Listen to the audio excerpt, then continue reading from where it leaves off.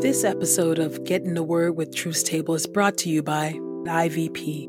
How does God work through the church despite its many imperfections? Stay tuned to learn more about Bishop Claude Alexander's new book, Becoming the Church. And by Truth Table. If you've been blessed by these daily audio Bible podcast readings, please consider supporting Truth Table on Patreon at patreon.com/truthstable. This is IVP.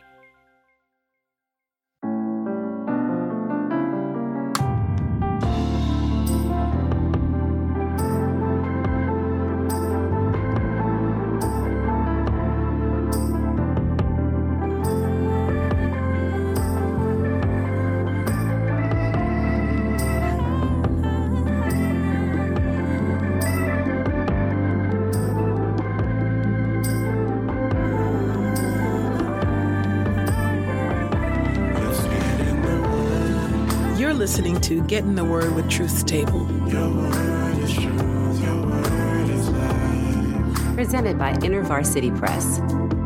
Your word is truth, your word is life. A daily audio Bible podcast read by Dr. Christina Edmondson and Ekemini Uwen.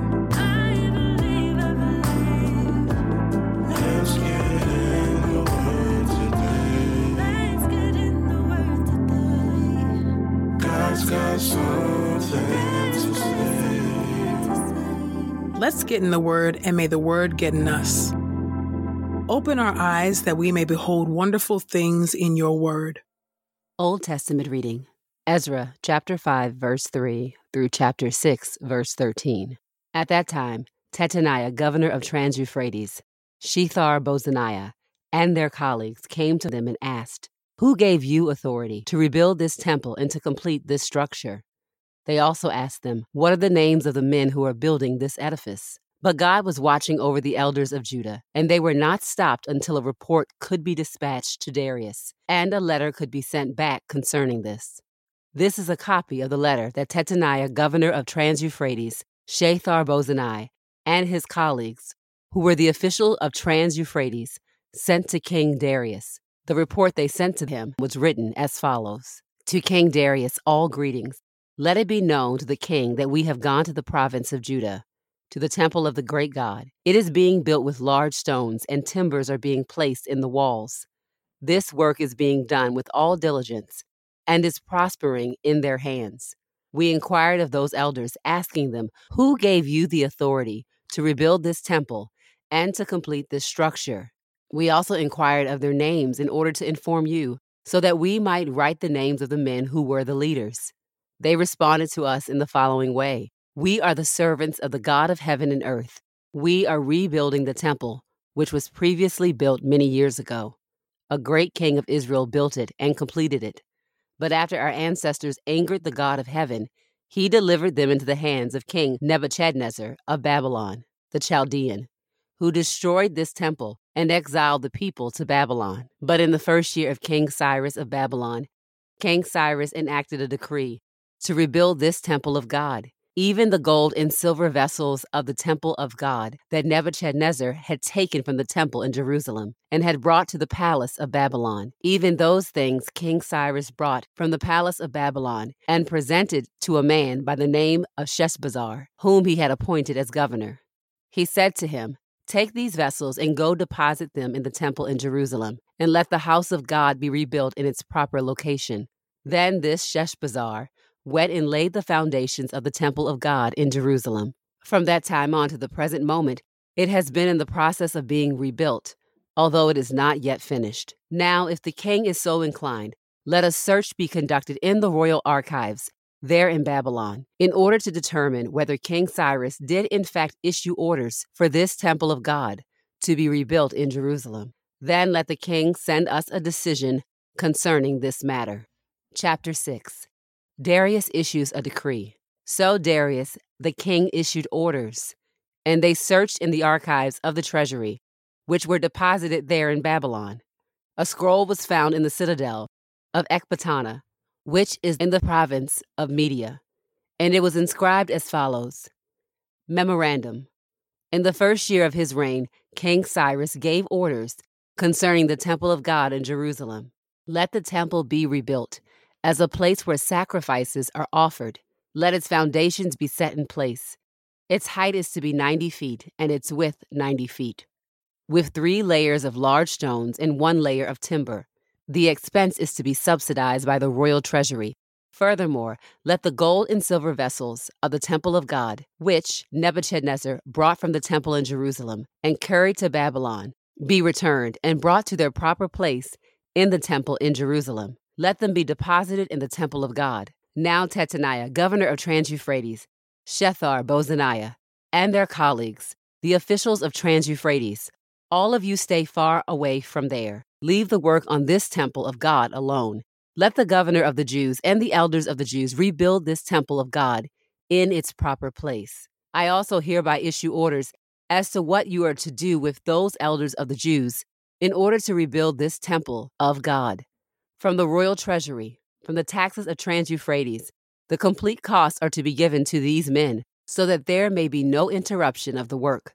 Whatever is needed, whether oxen or rams or lambs for burnt offerings, for the God of heaven, or wheat or salt or wine or oil, as required by the priests who are in Jerusalem, must be given to them daily without any neglect, so that they may be offering incense to the God of heaven and may be praying for the good fortune of the king and his family. I hereby give orders that if anyone changes this directive, a beam is to be pulled out from his house, and he is to be raised up and impaled on it, and his house is to be reduced to a rubbish heap for this indiscretion. May God, who makes his name to reside there, overthrow any king or nation who reaches out to cause such change so as to destroy this temple of God in Jerusalem. I, Darius, have given orders. Let them be carried out with precision. The temple is finally dedicated. Then Tataniah, governor of Trans-Euphrates, Shethar-Bozaniah, and their colleagues acted accordingly, with precision, just as Darius the king had given instructions. Zechariah, chapter 6 through chapter 7. Chapter 6. Vision 8. The chariots. Once more I looked, and this time I saw 4 chariots, emerging from between 2 mountains of bronze. Harnessed to the first chariot were red horses, to the second black horses, to the third white horses, and to the fourth spotted horses, all of them strong. Then I asked the angelic messenger who was speaking with me, "What are these, sir?" The messenger replied, "These are the 4 spirits of heaven, going out after presenting themselves before the Lord of all the earth. The chariot with the black horses is going to the north country, and the white ones are going after them, but the spotted ones are going to the south country. All these strong ones are scattering. They have sought permission to go and walk about over the earth. The Lord had said, 'Go, walk about over the earth.' So they are doing so." Then he cried out to me, "Look, the ones going to the Northland have brought me peace about the Northland." A concluding oracle. The Lord's message came to me as follows: "Choose some people from among the exiles, namely Heldai, Tobijah, and Jediah, all who have come from Babylon. And when you have done so, go to the house of Josiah, son of Zephaniah. Then take some silver and gold to make a crown, and set it on the head of Joshua, the high priest, the son of Jehozadak. Then say to him, 'The Lord of heaven's armies says this: Look, here is the man whose name is Branch, who will sprout up from his place and build the temple of the Lord. Indeed, he will build the temple of the Lord, and he will be clothed in splendor, sitting as king on his throne. Moreover, there will be a priest with him on his throne, and they will see eye to eye on everything.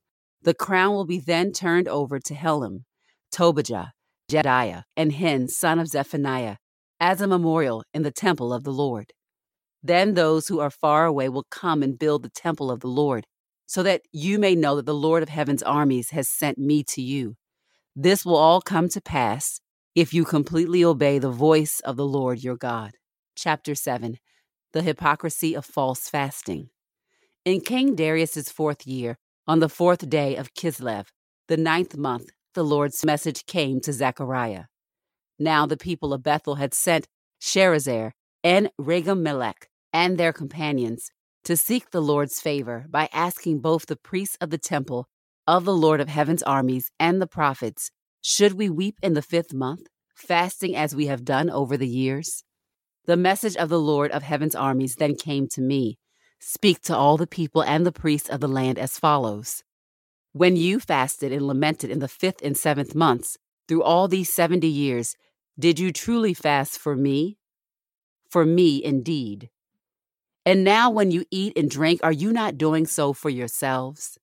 Should you not have obeyed the words that the Lord cried out through the former prophets when Jerusalem was peacefully inhabited and her surrounding cities, the Negev, and the foothills were also populated? Again, the Lord's message came to Zechariah. The Lord of heaven's armies said, exercise true judgment and show brotherhood and compassion to each other. You must not oppress the widow, the orphan, the resident foreigner, or the poor, nor should anyone secretly plot evil against his fellow citizen. But they refused to pay attention, turning away stubbornly and stopping their ears so they could not hear. Indeed, they made their hearts as hard as diamond, so they could not obey the law of Moses and the other words the Lord of heaven's armies had sent by his Spirit through the former prophets. Therefore the Lord of heaven's armies poured out great wrath, just as I called out. But they would not obey, so they will call out, but I will not listen. The Lord of heaven's armies says, rather I will sweep them away in a storm into all the nations they are not familiar with. Thus the land became desolate because of them, with no one crossing through or returning, for they had made the fruitful land a waste. Your word is true. New Testament reading, Revelation chapter 3, verse 14 through 22. To the church in Laodicea. To the angel of the church in Laodicea, write the following. This is the solemn pronouncement of the Amen, the faithful and true witness, the originator of God's creation. I know your deeds, that you are neither cold nor hot. I wish you were either cold or hot. So because you are lukewarm, and neither hot nor cold, I am going to vomit you out of my mouth. Because you say I am rich, and have acquired great wealth, and need nothing, but do not realize that you are wretched, pitiful, poor, blind, and naked. Take my advice, and buy gold from me refined by fire, so you can become rich. Buy from me white clothing, so you can be clothed in your shameful nakedness, will not be exposed. And buy eye salve to put on your eyes, so you can see. All those I love I rebuke and discipline, so be earnest and repent. Listen, I am standing at the door and knocking. If anyone hears my voice and opens the door, I will come into his home and share a meal with him, and he with me. I will grant the one who conquers permission to sit with me on my throne, just as I too conquered and sat down with my Father on his throne. The one who has an ear had better hear what the Spirit says to the churches.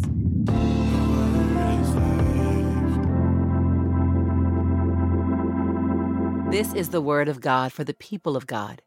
May God add a blessing to the reading of his word. Let us go boldly to God's throne of grace. Gracious and holy and righteous God, we thank you for your word today. We thank you for a new day and a new set of mercies, O Lord, because we truly need your grace and your mercy today. God, we thank you that you are with us as we read your word by the power of the Holy Spirit. In this life, we may often feel lonely and alone, but the greater truth is that we are not, that you are God with us. You are Emmanuel, and you have come to us in the person of Jesus Christ, and you have come to us through the Comforter, the Holy Spirit, even now. So we thank you, O Lord God. We thank you for the Holy Spirit that helps us to understand your word and helps us to grow deeper in the faith, to be sanctified, O Lord. Thank you, O God, for your word today. And God, we think about the ways in which through Revelation you warn the church. You lift up a mirror to the different churches represented. And God, I am struck by this particular church that is known for its wealth, that's known for what it has, its haughtiness, oh God. A haughtiness that makes it think that It is self-sufficient and self-reliant. But, oh God, in the same way, we thank you now for your precious Holy Spirit that has come, the third person of the Trinity. We recognize that we need the Spirit of the living God, that every church, that every true church from continent to continent and society to society, we cannot make it on our own. And while there may be churches that are vast in their budget and in their stature, oh Lord, there is no church that truly belongs to you that does not desperately need you by the power of the Holy Spirit. And so, God, would you remind us that whether our budgets are low or high, whether our facilities are large or small, that we need you, that we save no one, that we do no ministry apart from your intervention by the power of the Holy Spirit. We are not Emmanuel. We are not God. You are. And I pray, oh Lord, that when we begin to think and believe that the stuff that we have, the systems that we have, the strategies that we have, oh God, these large buildings and vast ministries and programs and whatever it might be in different parts of the world, oh God, would you sober us up? Would you remind us, for the sake of love and for the purity of our witness, that you are the head of the church, not our ideas or our budget, oh God. It is you alone that bring forth the fruit. And so we pray, oh God, that you would bring forth genuine fruit out of these ministries, oh Lord. Help us to be sobered today. Help us, oh God, to recognize that our money and our resources, for those who might have it, cannot buy us holiness. It cannot buy us righteousness. And while it may present an aesthetic that looks polished and together in certain churches and certain ministries, you are not deceived. You are not deceived by the veneer of faux righteousness. Oh God, you cannot be fooled. So we pray, oh God, that come what may, whether we are in a storefront church, whether we are in a house church, whether we're in a church that has no building, simply the ground in which you have given us to stand on and worship you, that you pour out the abundant blessing from your great and unlimited resources. You pour out your very Spirit to make us a real and true church. And I pray, oh God, that wherever we may find ourselves worshiping from week to week, oh Lord, that it would be a church that is rich with the blessings that only come from the Holy Spirit. That these communities of faith would be rich from the blessings that only come from the hand of God. We pray, oh Lord, that you would help us to not be impressed by stuff.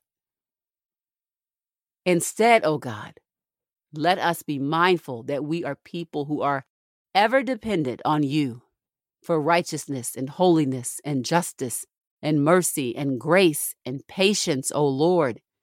We beseech your throne even now, O Lord, asking that you would pour out your Spirit more and more, that you would open our spiritual eyes, that we not be tricked or deluded or complicit in ministries or in churches or in Christian organizations that look good on the surface, but do not please you at the very heart. Help us to desire what you desire. Help us to see past the veneer and straight to the heart of a matter. Help us to not be impressed by money and or things or polish, but help us, O God, to be delighted in holiness and righteousness and the maturity that only comes through the power of the Holy Spirit. It is in your name that we pray and we give thanks today. Amen and amen.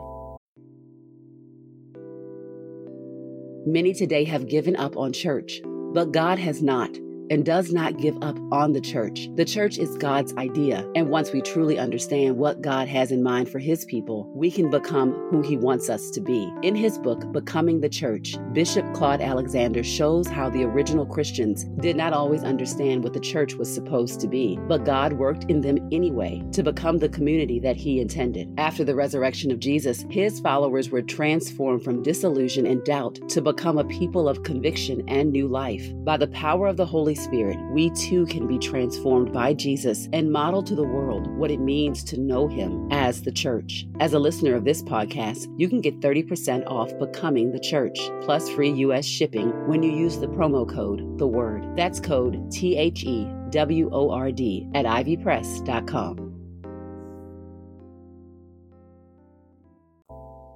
We pray this time of Getting the Word with Truth Table has encouraged us all to not only be hearers of God's Word, but doers.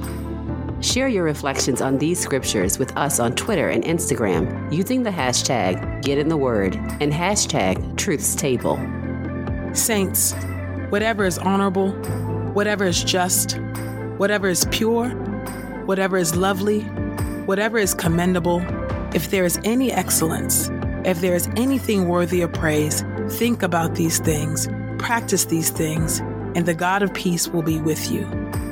Go with God. Get in the Word with Truth Table is a production of InterVarsity Press. For 75 years, IVP has created and published resources that deepen lives for Christ to engage the university, church, and the world. Visit ivpress.com for more information. Our Bible reading plan is from BibleStudyTogether.com, and the Bible version is the New English translation used by permission. Sound engineering is from Podastery Studios, and our executive producer is Helen Lee. God's got something